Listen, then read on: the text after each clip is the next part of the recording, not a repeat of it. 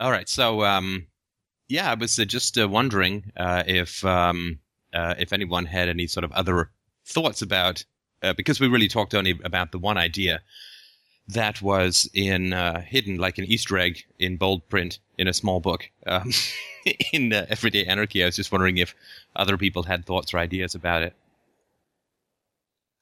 about other ideas that they got from the book.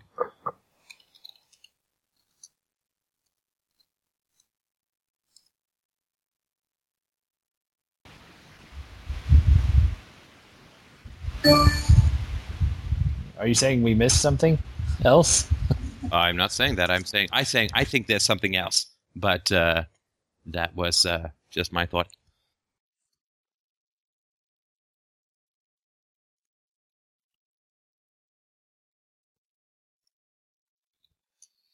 My well, I mean, there were a couple other sort of good ideas I thought in the book that were new.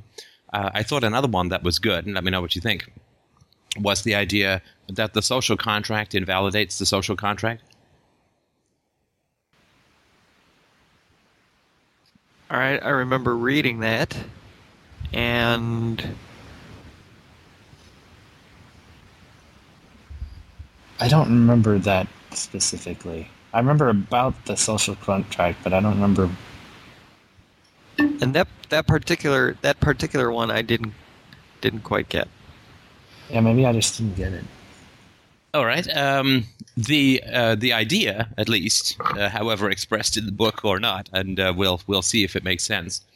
The idea was that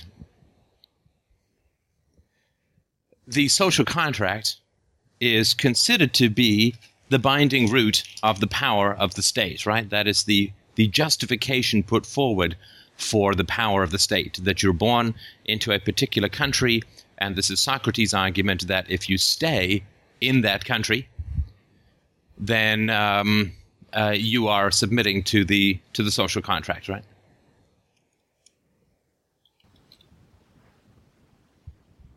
Right. We've all heard that about a million times, right? Right. So the question is, since the social contract is based on a one-sided, involuntary imposition of obligation, right? It's not consensual, since you don't choose where you are born, right? And it is unilateral in that it is imposed upon you not by an individual, but by an entity, right? Because you're supposed to obey this thing called the government, which, as I point out in the book, is merely an aggregation of individuals and so on, right? Okay. So far, so good. Right. So the question then is, does the social contract validate the social contract? So, for instance, a DRO is a voluntary, mutually beneficial contract, right? Right. And so what does a DRO support? What type of contracts does it support and enforce? Well, voluntary contracts, right?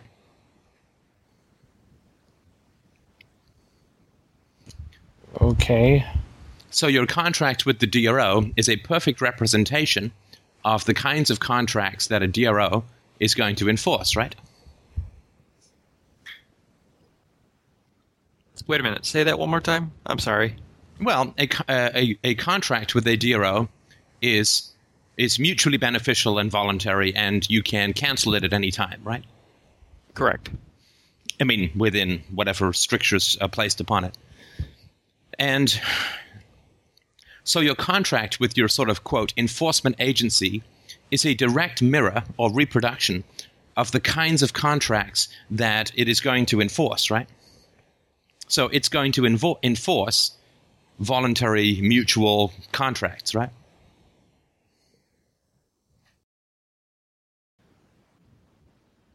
All right. I think I see what you're saying, but and maybe it's just getting too bound up in the house, but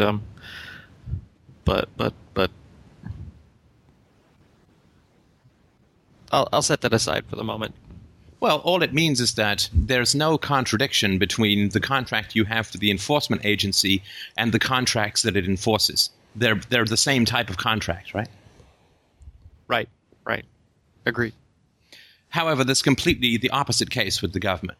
Because with the government says that a group of people who claim to represent a fictional entity can impose a unilateral contract on an entire country that binds everyone in perpetuity, right?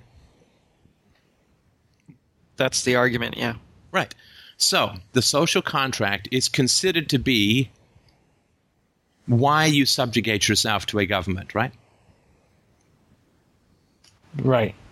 So the question is, would the social contract enforce the social contract? Would it validate the social contract? And that's why I give the example that if I send out a bunch of letters to everyone in my neighborhood saying, hey, I've ordered a car on your behalf. It will be delivered on Monday, and you all owe me $30,000. Oh, I remember that, yeah. Right? So if I send that letter and then people don't pay me, and I go to the government and I say, I want you to enforce this contract, what would they say?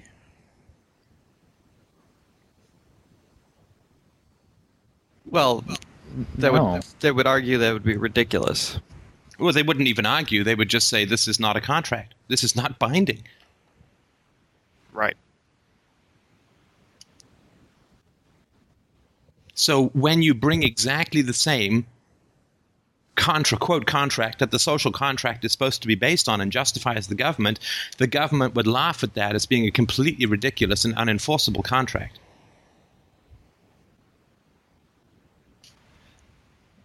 So the social contract with the government doesn't enforce contracts just like it? The social contract explicitly rejects the social contract. Because if the social contract is just, then geographically set up unilateral contracts, quote contracts, are valid, right? Right. And so if I bring a geographically delineated, one-sided, involuntary contract to the agency which claims that's why it's justified, and it says that is not a contract, then it's unraveling its own justification.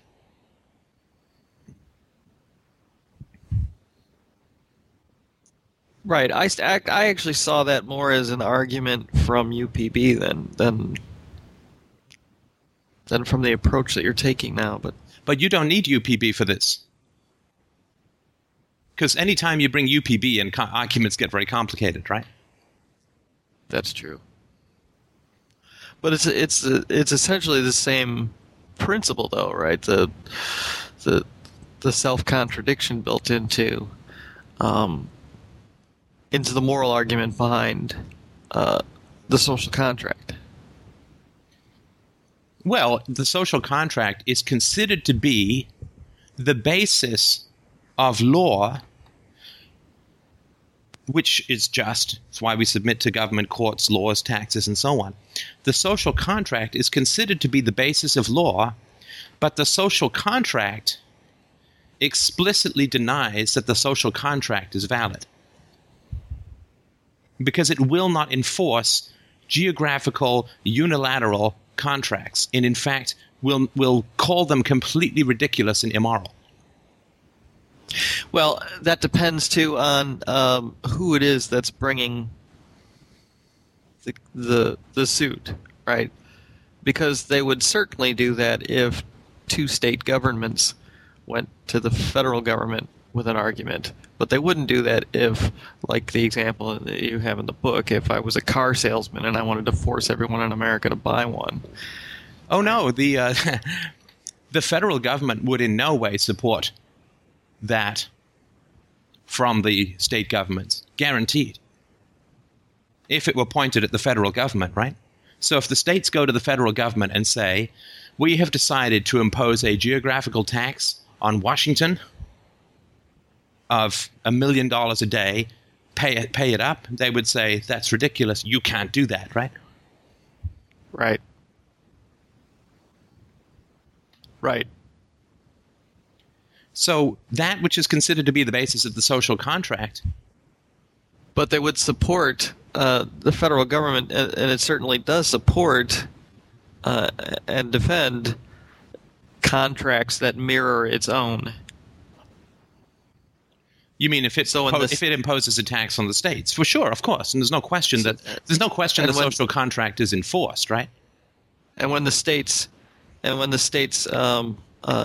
impose taxes on their own citizens, or there's a dispute between them over taxes, like I remember when I lived in Wisconsin and I worked in Illinois, there was constant arguments between the two states over who exactly would get my state taxes, right? So. Well, sure. I mean, nobody's saying that the social contract is not enforced in a one-directional way, right? I mean, I understand that. Right. I mean, there would be no point lying about a social contract if you couldn't enforce it in that way, right? No profit in it. Right. But what I'm saying is that if you bring a social contract to the agency which claims as its justification the moral superiority and absolute ethical validity of a social contract, and it says this contract is completely ridiculous and immoral, and in fact it considers it a crime for you to attempt to enforce that contract, right? Right. Well, and that's because you don't have the right the right label in front of your name. Well, no. If you're looking into the practical application of it, right? But I'm talking about the theory. So if I say I'm going to send these cars around, and these people now owe me $30,000 for these cars, and I'm going to go and if somebody steals my car, I can steal it back, right? Sure. Well, no, I mean, it's not sure. That's valid, right? Right. I mean, even in the modern legal system, right? Right. I mean, if somebody across the street steals my car and leaves it running in his driveway with the key in it, I can get into my car and drive it back to my house, right? Right. That's right. I've actually had an incident like that. Not the whole car, just some minor. Right. So if and of course the government claims the right to get taxes, even if you right. But if I create this unilateral geographical contract with people, and I decide to go and get the money myself, they are actually allowed. In fact, they would never be prosecuted for shooting me as an intruder, right?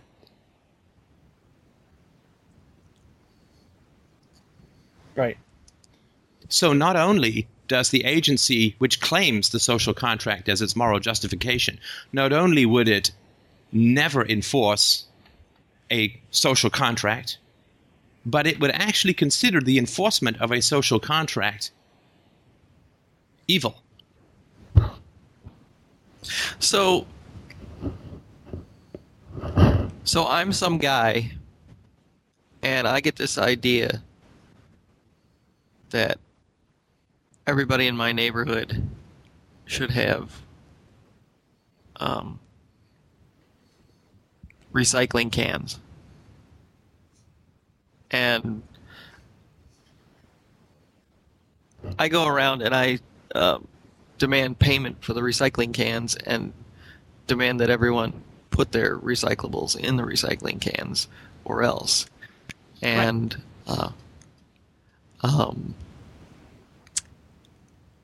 and nobody does it. So then I take my social contract to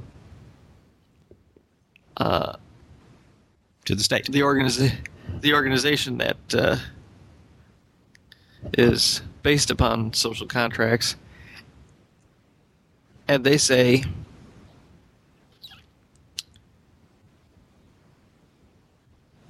absolutely they have to pay. I'm sorry, I don't understand. They say that the people have to pay, Yeah. but they won't. Right? I mean, I can't do that, right? I can't set up. I can't give my neighbors garbage. I can't put garbage cans on my neighbors' lawns and then send them bills for it. And if they don't, right? Because they'll say, I never ordered these, right? If I'm wearing a jacket that has the label mayor on it, I can do that. Yeah, but we're not talking about how the social contract works in hypocritical practice. We're talking about the theory, right? I mean, we all understand that the social contract is invalid and that you can pull all kinds of shit if you've got the guns, right? Right. So help me understand what your argument was for. Well, I'm trying to understand. Yeah, I'm trying to understand how the social contract invalidates the social contract itself. I don't. Well, because the social contract will punish as evil anyone who attempts to impose a unilateral contract in a geographical area. It will punish that as an evil action, right? That's where I'm getting mixed up. You keep saying anyone. Yeah, any private citizen who attempts to follow the principles of the social contract will be punished as evil, right? Of his own social contract, right? I think this is where I'm getting confused because the social contract says that we owe money to a service that enforces contracts? No, the social contract says that unilaterally imposed contracts in a geographical area are binding, regardless of the will of the recipient. Right. But so that's a principle, right? Right, but yeah, also, that's where I'm getting. I think that's where I'm getting bollocksed up. Is the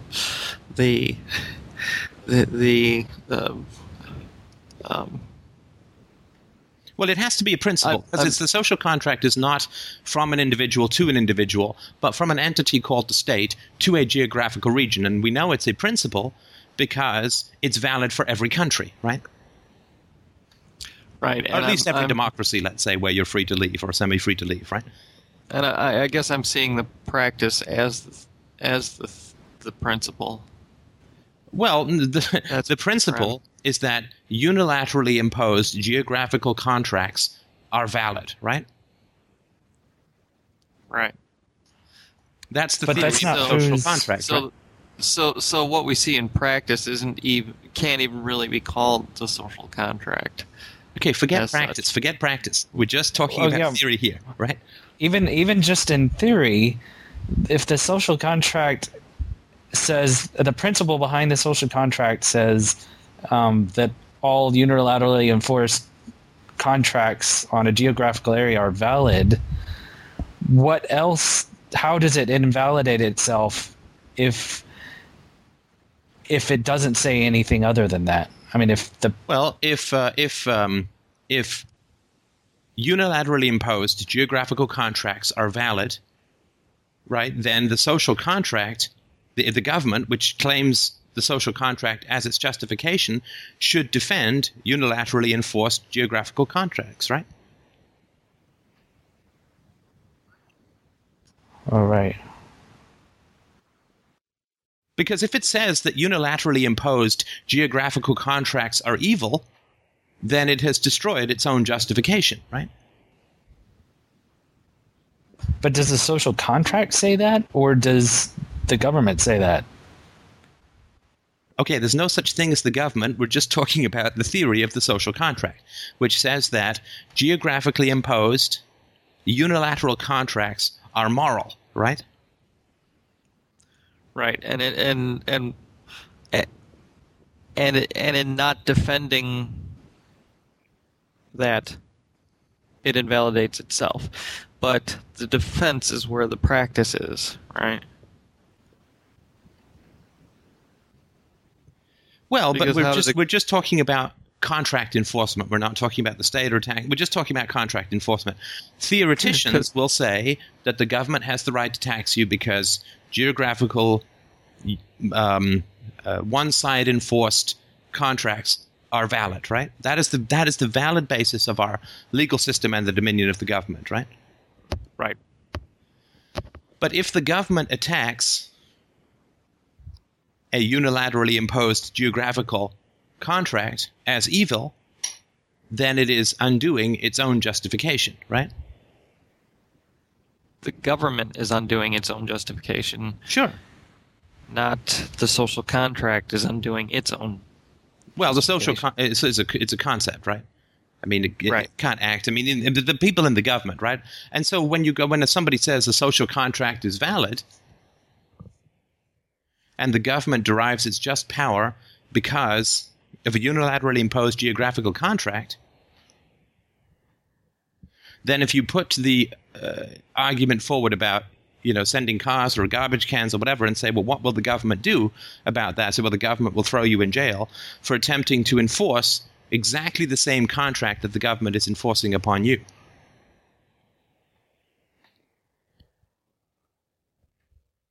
Right, it's not universal. Right. Well, it's not. It's worse than not universal because the government condemns as evil exactly the same principles that it claims as its moral justification for its authority.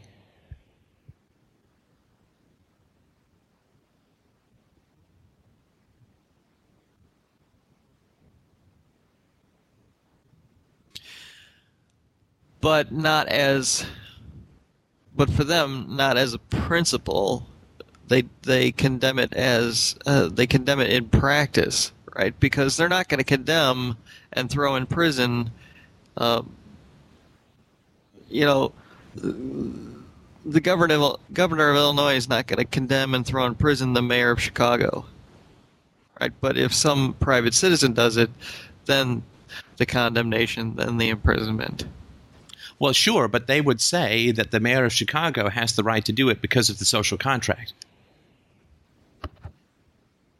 I mean, the fact that there are more instances of a valid social contract, like if you don't want to pay the taxes in Chicago, don't live in Chicago, right? That would be the argument. So the fact that there are more examples of a justified social contract than just one layer of government only makes it even worse for the argument, right? Because if you're saying, well, it works in Washington, it works in Chicago, it works in Illinois, it works in the United States, it works in Gambia, it works in England, it works in Scotland, it works everywhere, then there are even more instances, overlapping, layered instances of a social contract that is considered valid, right? Right. I'm not actually saying it's working. I'm just saying that that's what they're what they're doing, right? I mean, the state cops will kick my door down, but they won't kick his door down. Well, sure, but they would say that the state cops could kick your down because of the social contract, right? I mean, the social contract is the core moral justification for the state in almost every society that you come across.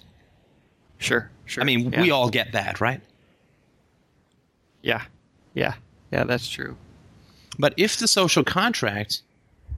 If a human being enacting a social contract is attacked by the agency which claims the validity of a social contract as the basis for its justification, the argument collapses completely.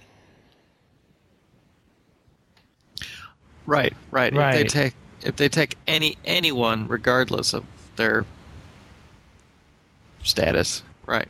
So if that's the argument, then if that's your argument, then how can you say? But your first argument was that the social contract invalidates the social contract. Sure.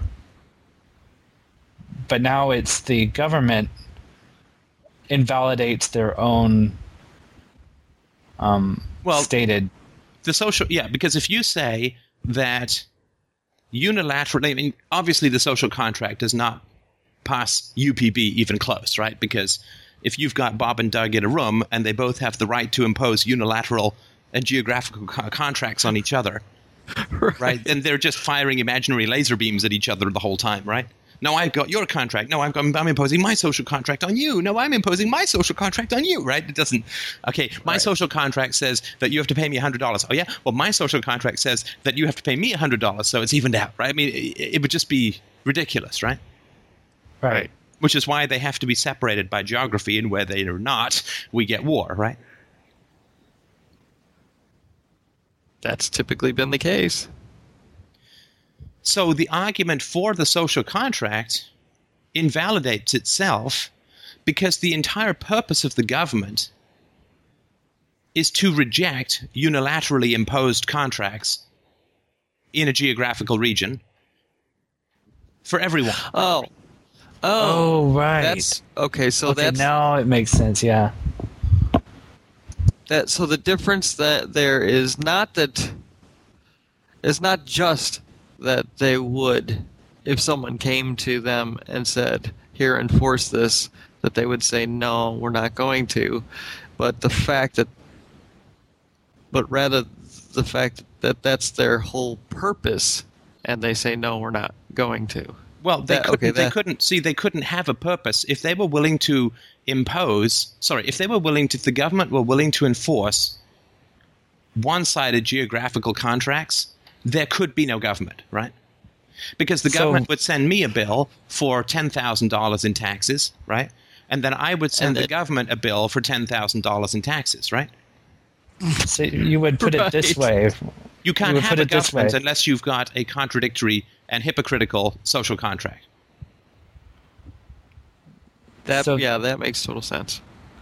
So the principle behind the social contracts invalidates the purpose of the social contract. Well, it invalidates the legitimacy of the social contract. I mean, the purpose and all of that is true, but a social contract says that one-sided geographical contracts are valid. Then it creates an entity to enforce that, which then rejects and attacks every other one-sided geographical contract, right? Right. But if the government, which only exists by attacking one-sided geographical contracts, by a rejection of social contracts, and it rejects far more social contracts than it enforces, right? Right. Because every citizen would want to send a bill to the government for exactly as much as they were taxed and say, we'll call it even, right? So it rejects and attacks far more one-sided geographical contracts than it enforces, right? It only enforces the few hundred or few thousand that work for it, and not the hundreds of millions that would not, right?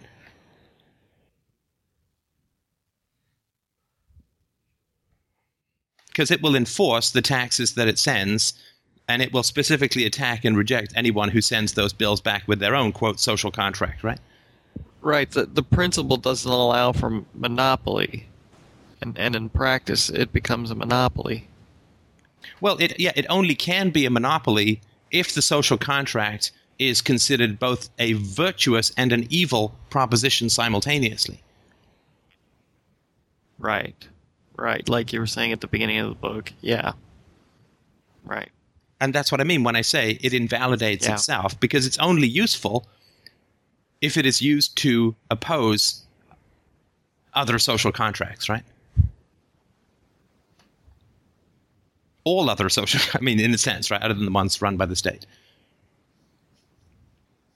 Now, if something is put forward as a principle when it in fact only applies to a small number of individuals, then it's like defining human being as Hispanic, right? It's a logical contradiction. If you say people who like ice cream, that's not exactly a principle, right? It's not a definition of humanity. No, it's a tautology. It's a tautology. So, but the social contract is considered to be universal, which is why it is valid for citizens as well as the government, right? Right, if the universality is actually taken seriously, absolutely. Well, it's only a principle if it is universal. I mean, if I look at a tree, I'm not defining what a tree is, right? Right. Describing an instance does not create a concept. Concepts are the extraction of that which is common, between instances, right? Leafy and whatever, have bark, or I don't know what the hell the definition of a tree is, but something like that. Right? Right. Gotcha. I'm with you. So the social contract is only binding because it is universal, right? Right. And as such, the self detonation is universal as well, right? Because if your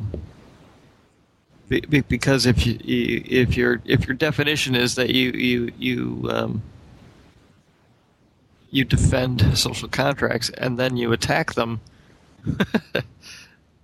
Well, it can only be true if it's universal, but it can only be valuable or ever enacted if it is the exact opposite of universal. But why couldn't they say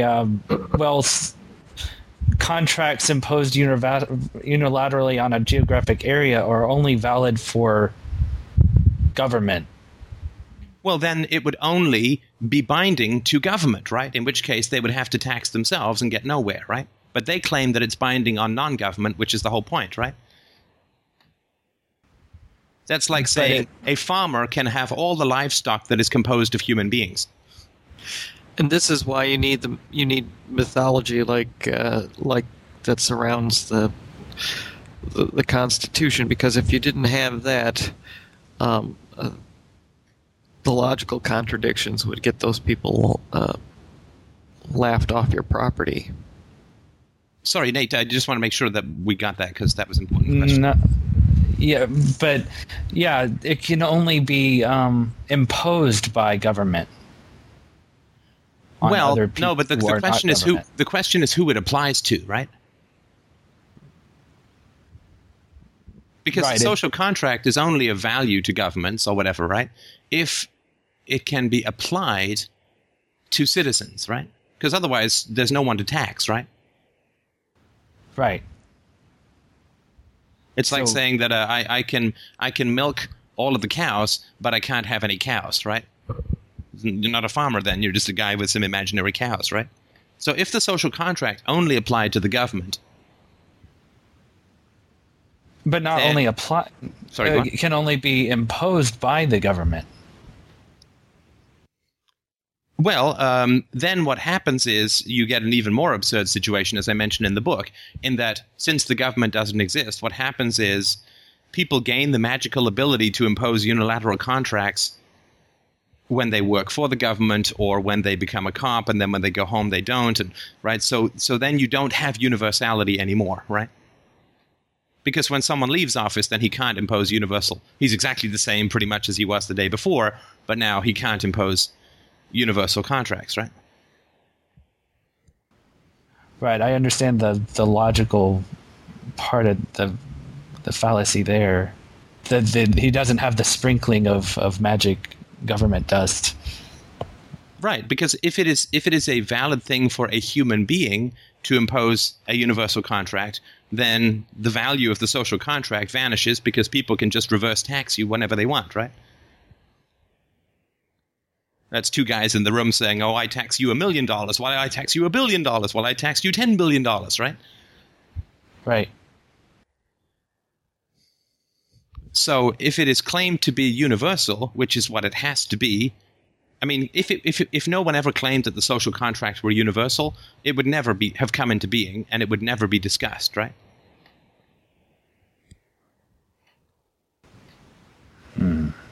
Wait, because what? it would be of no use to tell people that they have to obey a social contract and give over money, right? I mean, this is an idea that flows from the need to justify power, right? Right. It's why the Islamic priests don't tell their kids, the kids that are given to them to teach, they don't tell those kids about Zeus, right?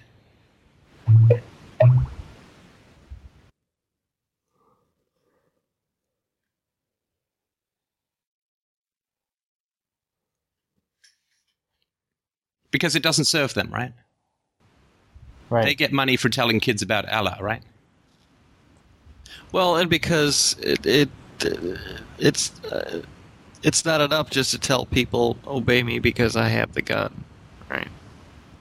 Sure, I mean that's you don't get it's not efficient slavery, right? Right.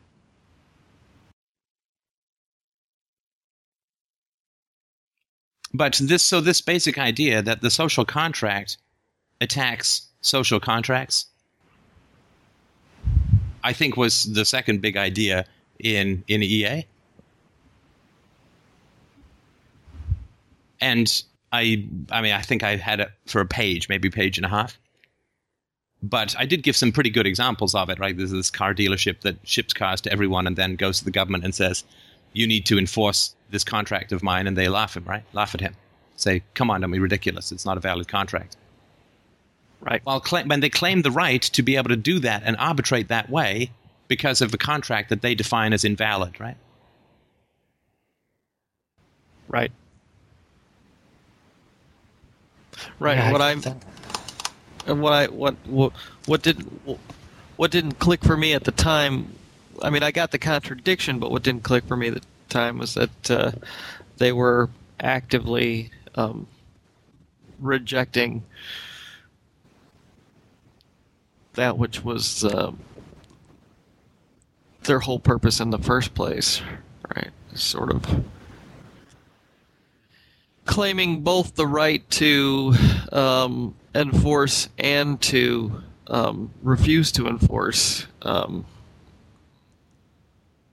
social contracts. Sorry, say that part again? Well,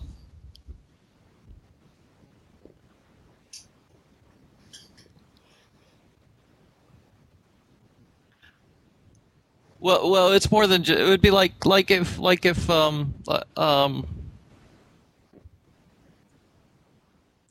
it's the difference between me saying like my whole purpose in life is to grow flowers and then never grow them versus my whole purpose in life is to grow flowers and then run out and do everything I could to flatten them, right? Right. Okay.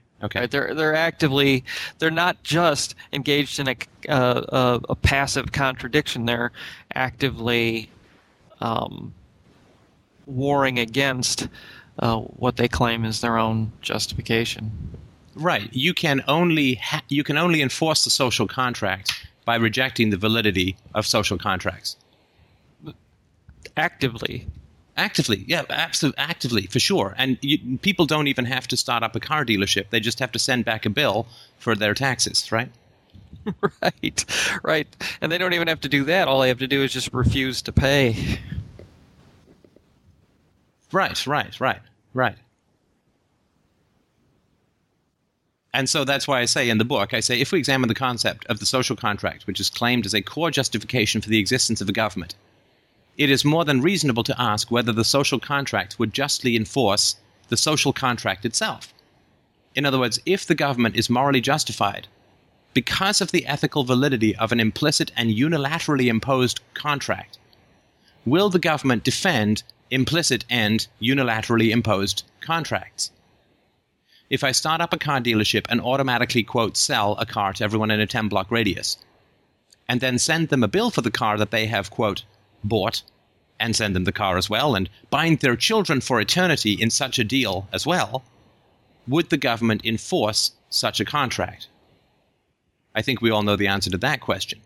If I attempted to bring a social contract to an agency that claims as its justification the existence and validity of the exact same social contract, it would laugh in my face and call me insane.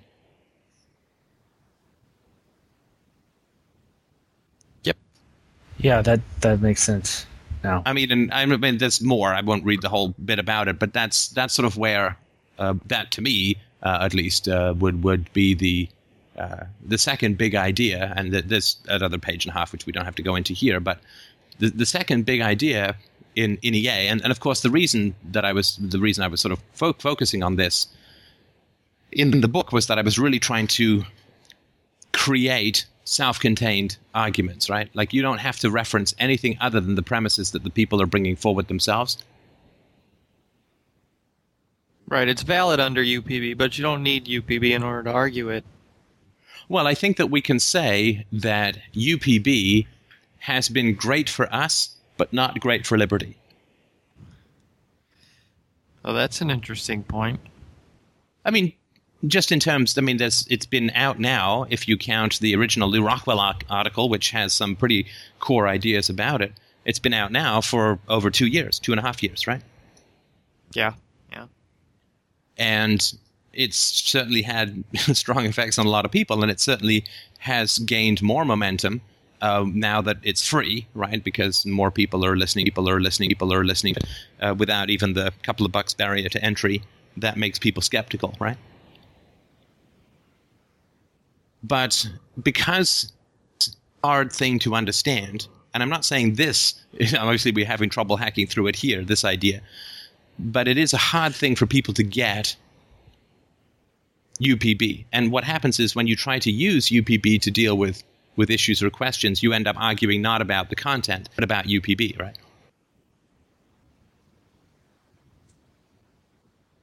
Right. About the concept itself, rather than using it to apply it to things, because people are so confused by UPB itself. You can never use it as a tool. Well, I think you can use it, and I think it's been helpful. But people can use it as if you're going to get into a long distance debate, a long-term debate with someone, then you can use it, right? So, I mean, obviously people have downloaded it and really liked it, and it's been very helpful for people. So if you're really, it's like Atlas Shrugged. Like if you're really interested in freedom and you don't mind how Ayn Rand writes, then you'll read Atlas Shrugged, right? Right. But you can't give Atlas Shrugged productively to someone who's only mildly interested.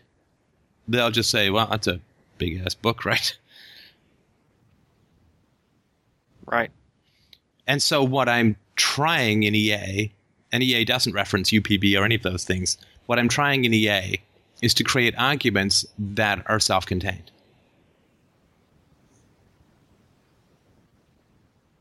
Right. Like you were doing with the robber baron example. Right.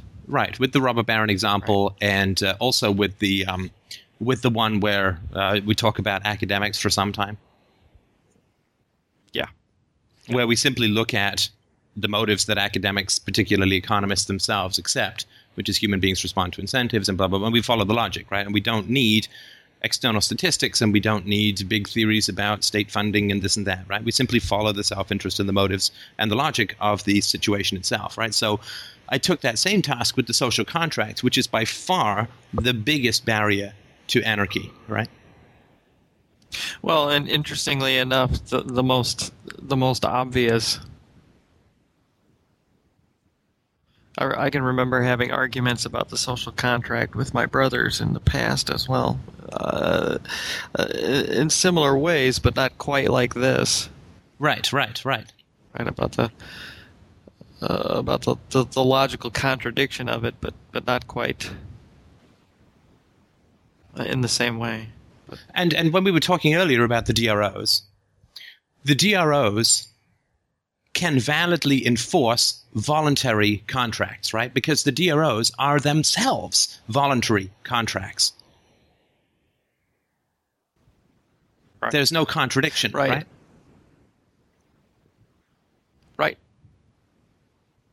Right, and whatever's voluntarily agreed upon as the enforcement mechanism is therefore entirely justifiable.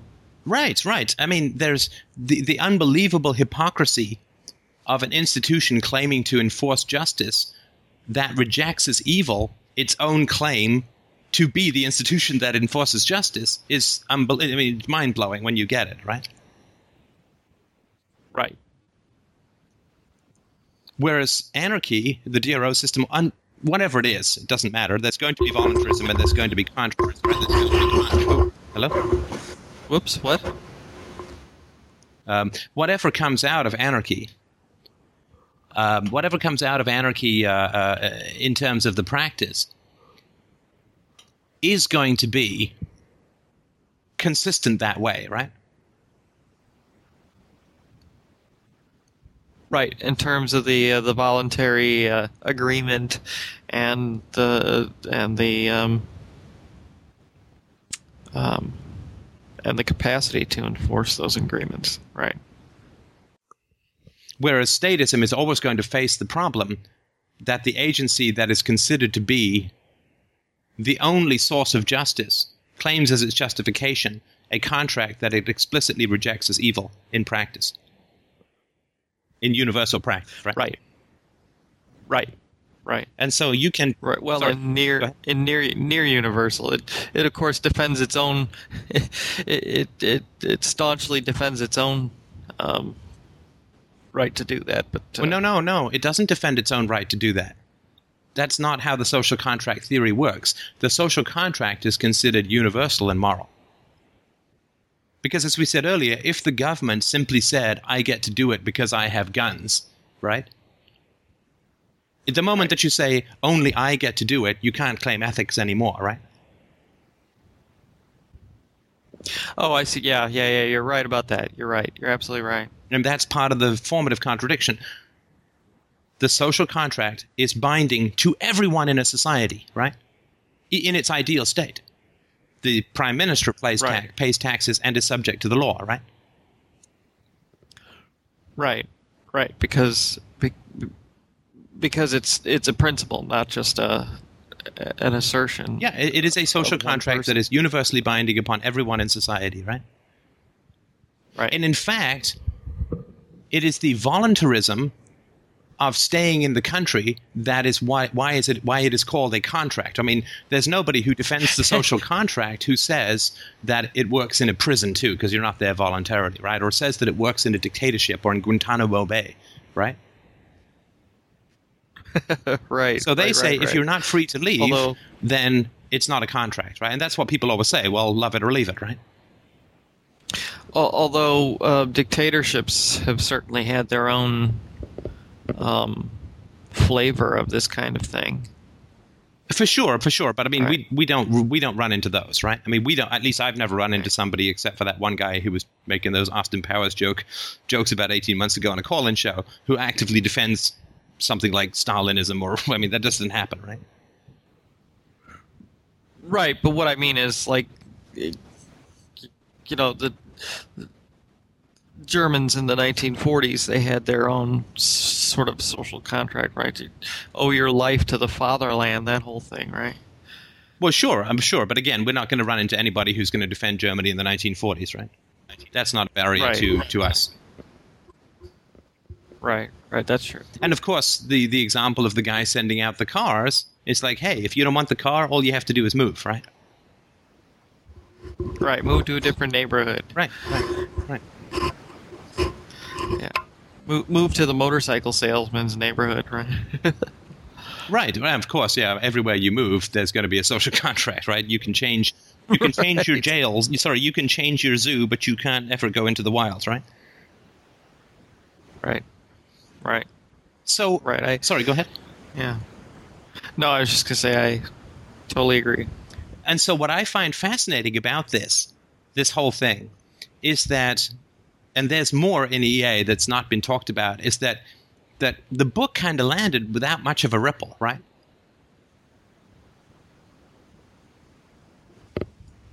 Do you think maybe that it was just a matter of clarity? Because we missed that one, kind of. Well, when I read it back to you, it made sense, right? Right. So, I mean, the idea was not as fully fleshed out, and the reason why this idea took so long was not because it's such a tough idea, but because I think because there's some kind of emotional resistance to it. That's my thought, right? And that was similar to the last idea, right? Well, I go ahead. Do you think that, well, the thing that struck me about this idea is if you were to use it to, sort of persuade somebody else toward anarchy, it's something that is more likely to hit them. And it's something they're more likely to feel. if that makes sense. So if you have that sort of idea that's more simple and more self-contained and more direct, it's like you have less of an excuse not to use it. Yeah, like I can't put UPB in a 5-minute video. I guarantee you I can put this in a 5-minute video that will be clear for people.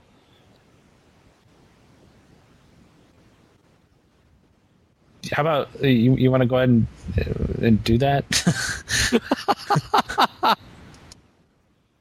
This is much easier than UPB, right? Yes. And y'all got Yes. UPB pretty easily, right? Because I see people debating it in the chat room and on the board, and y'all down with it, right? I admit I still have trouble debating it and trying to get the idea across.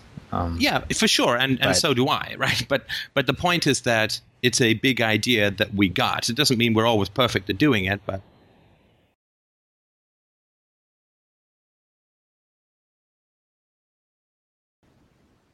So let's say I'm just some guy, Joe Social Contract, that comes along and says the social contract is the reason why it's our duty to pay our taxes. Do you want to role play this now? Sure. Okay, great. So, then I would say, why? Can you give me a definition of the social contract? Well, a social contract is something that everybody agrees upon as a society, and as to how to treat each other and how to do things as a community, and that everybody is obligated to pay their taxes and pay for the services that keep us safe and keep things civil. Okay, so it's a contract, right? And is it something that I can impose on someone in Zimbabwe?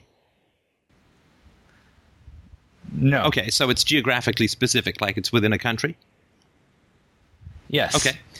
And it's not quite voluntary in the way that signing up for a cell phone is voluntary, right? Because it's something that applies to everyone in that country, right? Right. If you're born here and you live here, then you abide by that contract. Okay, so it is a contract that is imposed by the government on the people that the people accept by staying in the country, right? Yes. Okay. If you live here, you owe the obligation of the contract. Got it. So what we have, and we'll just talk about a neighborhood called the United States. So what we have is that a unilaterally imposed geographical contract is valid, right? Yes, for the society as a whole. Right. And it's valid for everyone in that society. Yes. Okay, great. So everyone can impose a social contract because it's valid for everyone in the society, right? No, there exists only one social contract for everybody. Right, but a social contract that is one-sided and geographical is valid, right? Does that mean that all one-sided geographical contracts are valid? No, only the one for this particular geographical area. Okay, but within that geographical area, all unilateral contracts are valid, right? No. Okay, why not? Because We already have one. No, let him... we already have one. Right? No, but that's was that's a good begging the argument. question, right? I mean, why? Why is only one? If one-sided geographical contracts are valid, then they should be universally valid because they're valid, or at least within that geographical region, right? But they're only valid for the government to impose on everyone else. Okay, Because so society- some people have the right to impose unilateral contracts on other people. Yes. Okay, so And those people have to be in the government. okay, so one group has the right to impose its will upon other people, right?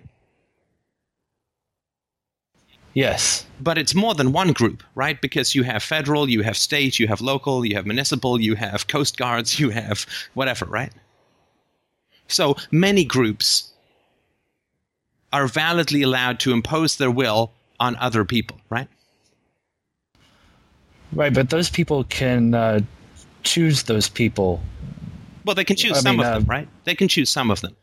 I mean, I don't get to vote for who runs the postal office, and I don't get to vote for who's in the civil service, and I don't get to vote who's behind the counter at the Department of Motor Vehicles or whatever, right?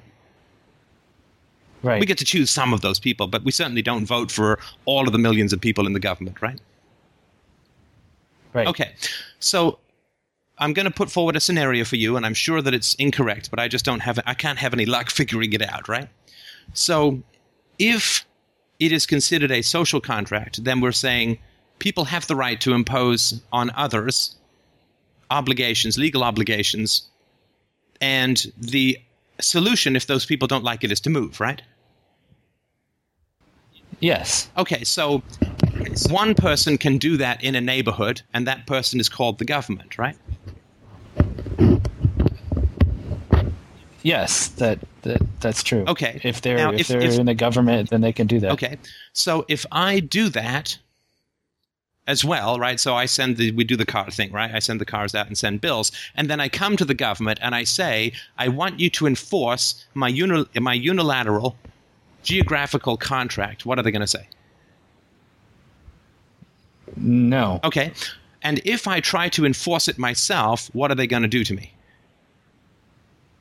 They'll throw you in jail. Right, because they would consider the enforcement of a unilateral geographical contract to be evil, right? Yes. So how is a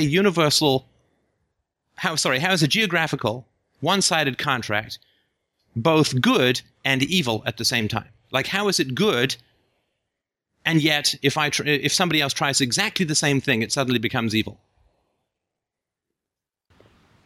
Well, everybody approves of it approves of the one that's good by living Well, there. sure, but of course, if people don't like the cars that I'm delivering to their house, they can move out. I'm only doing it in a 10-block radius, so they can move out of the house if they want, right?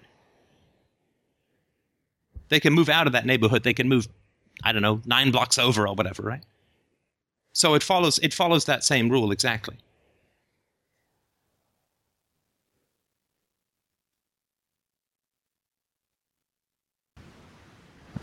Check. Mate? Hold on. Let's see if I can move a pawn. Because the government says that its power is valid because one-sided geographical contracts are moral and good. But then it comes across exactly the same form of contract, a one-sided geographical contract, and says that is evil. But if it is good, then it is good for everyone. But if it is evil, then the government power is not justified by its own definition, right? Okay, but people in the greater society area beyond 10 blocks have agreed upon just these certain people can impose these contracts. Well, no, you see, they haven't agreed that. You and I never got to vote whether we wanted a government. We only got to vote who runs the government, and let's say even that that's true, right? I'm not sure that it is, but so they didn't get to vote for a social contract, right? Whether they want a social contract or not. And that's what I mean when I say it's unilaterally imposed. And you can say, well, I want a different guy to be on the receiving end of the money and resources that flow from my end of the, quote, social contract, but you don't get to vote on the social contract. So the social contract itself is imposed, right? And you can choose who runs it, but it's not a choice whether it gets run or not. That's Right. like saying that they can choose between me delivering a Volvo and me delivering a BMW to their house, right? Or they can choose whether it's me or some other guy who sends it. But they can't choose whether they get the car and have to pay for it or not, right? And if I amend my social contract, and I say, okay, well, I'm going to send your choice of cars, and you can either pay me or you can pay my friend, the government would not consider that to be suddenly valid, right? No. So choice on the part of the recipient of a one-sided geographical social contract does not render it to be something that the government would enforce, right? No. So if the government would not enforce exactly the same contract that it claims gives it the right to enforce anything, but would in fact attack someone as evil for enforcing a social contract, how can the social contract be valid? If the government attacks as evil the very same situation that it claims as a moral good for its own power, as the moral justification for its own power, how can that be?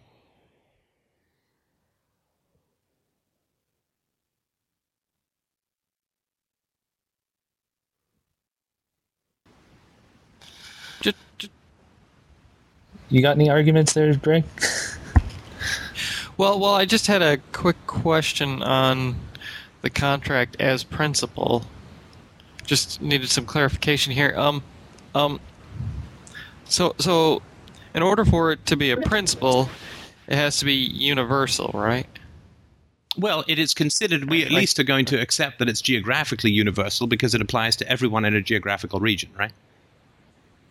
So if we can circumscribe a principle geographically, why can't we circumscribe it biologically or socially?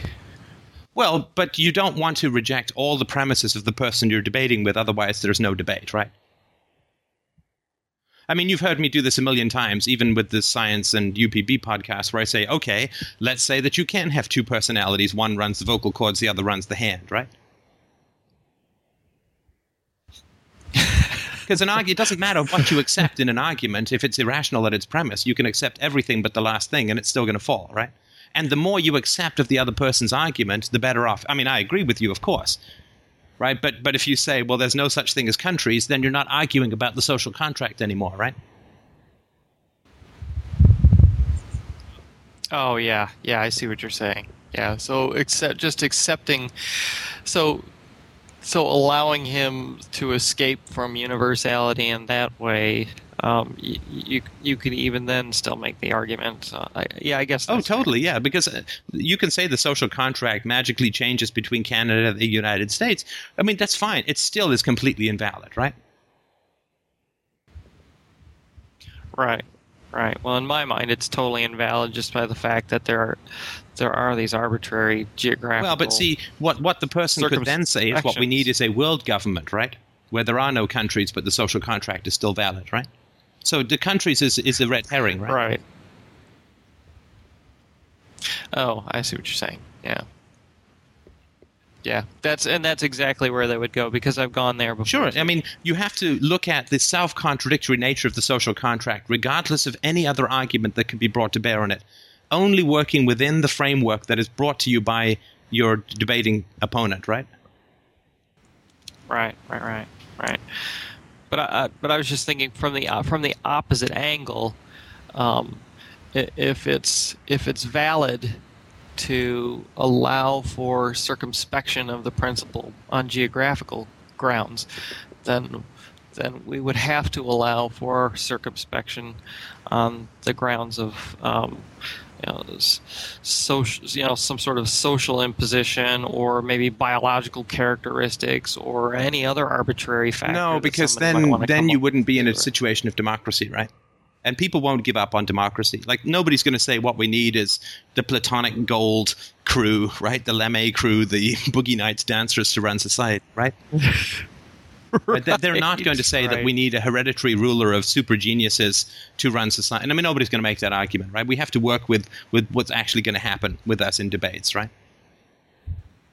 Right. Well, and in addition, you would run into the problem of enforcement again, right? Because if, for example, we say the social contract, right, is circumspect by race, for example, right, then there'd be no way that the social contract that applies to whites could apply to blacks. Exactly. Too, no, that's quite right. And of course, you would also then say, well, what is the evidence, right? What is the objective evidence that all whites should rule all, green-haired Martians or whatever, right? But I don't even, I mean, to me, I'm just going to accept the social contract as it's put forward by the person I'm talking to. That it's geographically specific, that it cannot be biologically specific, right? Because then you're back into slavery, right? And nobody's going to defend that, right? Right. Or if they are, it's like, Sure. Run, right?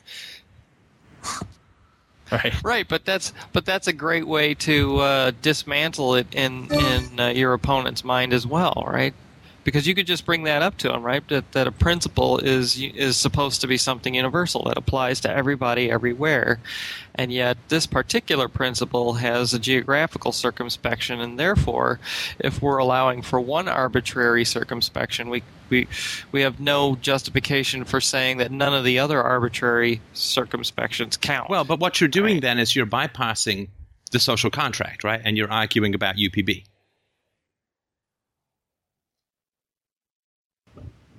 Oh, yeah, that's a good point. Thing, this is the big roadblock, right? Now, you and I can go around this roadblock, but other people can't, right? That's hard for me to see. Well, okay, start debating the social contract, and you'll see people bang into it over and over again. Right? And then, okay, you and I can go around it, but other people, it stretches as wide as the horizon. There is no around it, right? Yeah, I guess so. You have to meet people where they live, right? You have to meet people where they're actually thinking, and just saying to them, "I'm going to introduce you to this vastly complex thing called UPB that's going to blow your mind and take you months to figure out." And oh, by the way, you'll have gotten rid of the social contract along with 12 million other things, right?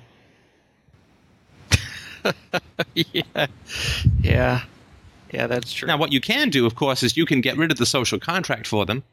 And then they can say, wow, how did you do that? And you can say, well, let me introduce you to a little acronym that's it's like the LSD, but it's called UPB, right? Right. That's true. But I think that, and I've got to eat now, and we should talk about this more at some point, because this has been the first block in a long time for this conversation for people. And I think it's interesting, and I think it has something to do with the volatility of bringing this to bear on people. Because if you can dismantle people's own arguments within a few minutes using their own premises, right? That is going to be incredibly volatile for them emotionally. Yeah. Right? I mean, did you feel any of that, Nate, when you were debating, like this disorientation, this frustration, this volatility? All of that. People are going to get pissed off, right? Because if you introduce UPB, it's like, well, shit. I'm not a sucker, I'm not a robot, I'm not a propaganda fool, because UPB is really complicated, right?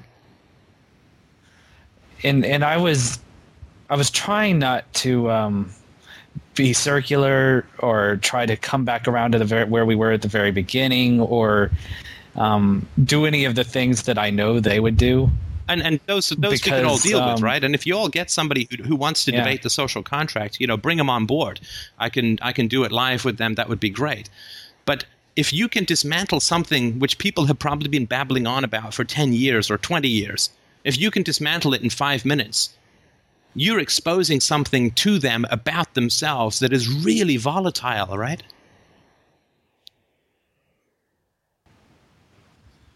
What is that? Well, that they're programmed. That they can't think. That they've only been pretending to think, and it only takes a few minutes' thought to unravel it. I don't feel stupid for not knowing Mandarin, because it takes years to learn Mandarin, right? But if it turns out that my core assumptions about the moral nature of the society that I live in can be undone in a few minutes, then I'm fucked, right? Yeah, Colleen said it well. I mean, you know what it's like? In the movie The Matrix, they have got to send 12 people in to fight off 6 million viruses or whatever the hell they were, agents, right? And they got helicopters and flying through buildings. And what we're doing is walking up and down the switches going bink, bink, bink, bink, bink, bink, bink, right? It's that easy.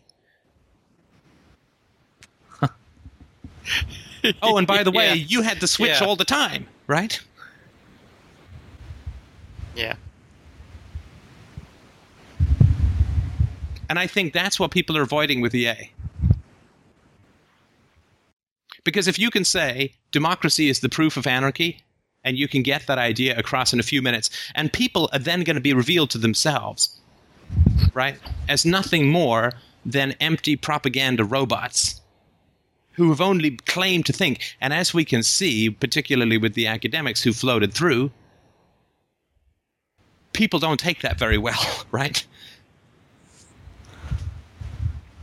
No. And if you can do it using the person's own argument, it's even more humiliating for them, right?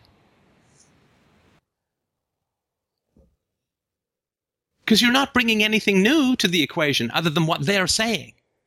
It's not a piece of information that they've never thought of. It's not an argument they've never thought of. It's not a fact they never looked up, right? So if you say to someone who says, oh, the robber barons were evil, and you say, well, I've read 15 books on the subject, and hamana, here's why they're not, right? Then they're going to be like, well, shit, I guess I just didn't read that many books, right? I'm okay, right? Whereas if you say to somebody, look, if you just sit down and think about this for 5 minutes, you realize it's all complete nonsense, right? That's totally different. Because what excuse can they make for themselves? I just swallowed it, hook, line, and sinker, because I'm a retarded? Well, and I don't think it's because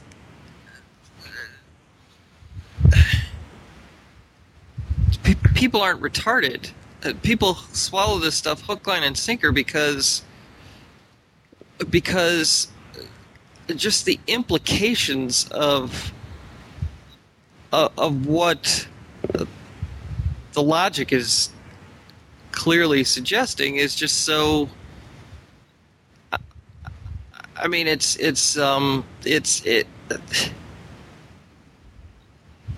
see the logic of it, and you go, that can't be right, because like the whole world believes this stuff. Right. And claims that it's the result of thought, and it turns out that it's 5 minutes thought to dismantle it. See, there's chipping away at the false self, right? And then there's nuking the false self from orbit, right? Oh, right? Yeah. That's just like, it's like exactly. There's peeling off the Band-Aid, and then there's peeling off the fucking epidermis with a meat hook, right? Rip! Look in the mirror. Right. And that's what's so volatile about EA, and I think that's why people are short-circuiting on it. I just know the kind of reaction I would get, because the arguments would shift, they would change, they would suddenly redefine things. They would, it's not a matter of 5 minutes. It's a matter of, can I even, debate with these? Well, we would get the rage, and we would get the rage very quickly, right? When people have it exposed to them that they've been lied to and that they've been lying to others, and 5 minutes thought could have solved the problem. It's, as somebody pointed out, it's really embarrassing to lose that quickly, right? Yeah, but it's not just the embarrassment and the loss or the missing of the obvious. Yeah, it's the implications of your entire society. I understand all of that, for sure. Yeah, it's the shock. It's just the sheer shock of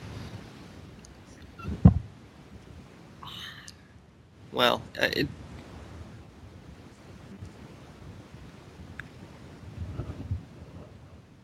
because at that point either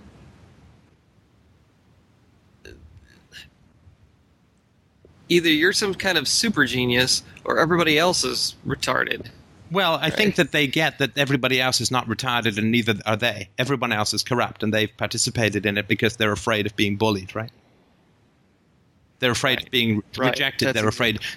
What this does is it shines a huge glaring light on the fragile spider web of corruption that is their social environment, right? of mutual enslavement, of cowardice, of attacking the virtuous, of making up lies and pompously repeating them until they feel true, right? And the continuing process of grinding up little children's minds to put it in the same vat of social conformity and dead mythology, right? Yeah. It's this big machine, this sausage grinder that they suddenly see that they've come out of. I mean, it is a massive shock to the system. Yeah, and at some point or another, I mean, you have to grab onto a handle of your own on that machine, or you're going to get spit out. Right. And so, of course, they're not going to get angry at all the people who've lied to them, right?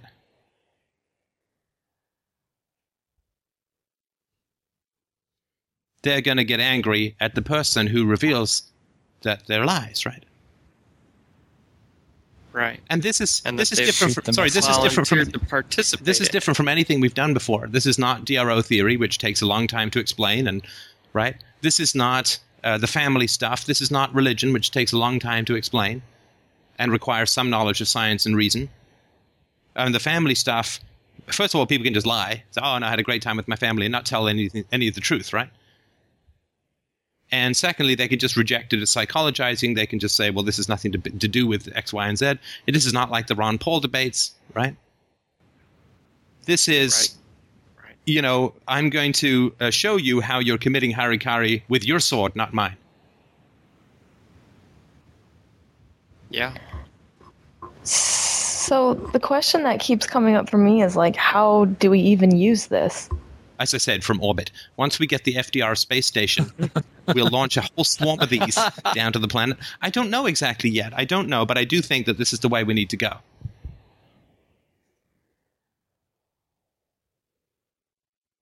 It is an incredibly aggressive argument, in a sense. Not abusive, but it's very assertive, let's say, right? This is not a gentle argument.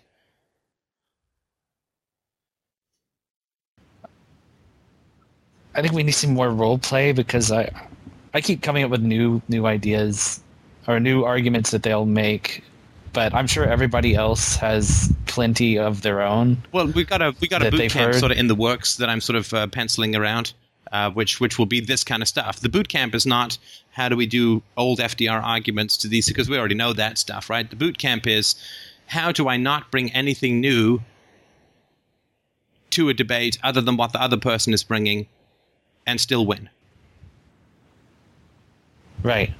That's exactly what I want. And that is going to be the most powerful and efficient and irresistible argument, right? I mean, if I don't bring any historical facts about robber barons, but only use the premises that the person is giving to me, I can't possibly... If I win, I have won completely and decisively to anybody who's got any respect for reason, right? Right. And if you don't win... in very short order that this is a person that you don't want to be bothered with anymore. Right, and I think it's that level of efficiency that we're a little scared of as well, right? Right. Like, take, for example, that Aaron dude. I mean, you were using his own premises against him, and he was just completely ignoring that. Right, and that was very efficient, right? I mean, I only kept up with it for so long so that other people could see it. I mean, I wouldn't have been... If it was just a private convo, it would have been much shorter, right? Right. So we'll work some more of this in the boot camp idea, right? Where maybe we can drag other people in to argue the other point, or maybe I can play devil's advocate. We can sort of switch it up a little bit. But I think that this magic jujitsu that we need to have, right? It's like, in the Matrix where he gets, I don't know, like the kung fu stuff uploaded directly to his brain. I mean, this is kind of the thing. What if we can be completely blank slates in our debates with people and simply use their premises to dismantle their arguments? Bringing nothing of our own to bear on the situation. We could do it at the barbecue. We could do it at the barbecue too. All right, my food is on the table. I must run. But mull it over. There's a couple of more thoughts in EA. Maybe worth listening to it again or reading it again. But there's a couple of thoughts in EA along the same lines. But I think that this is wherever our greatest resistance is where other people's greatest resistance is too, and that's where we need to go, I think. You going to end up doing a video on that one? Yeah, I think it would be worth doing a video on that one. All right. Thanks, everybody. Talk to you later. Bye-bye. Talk to you later.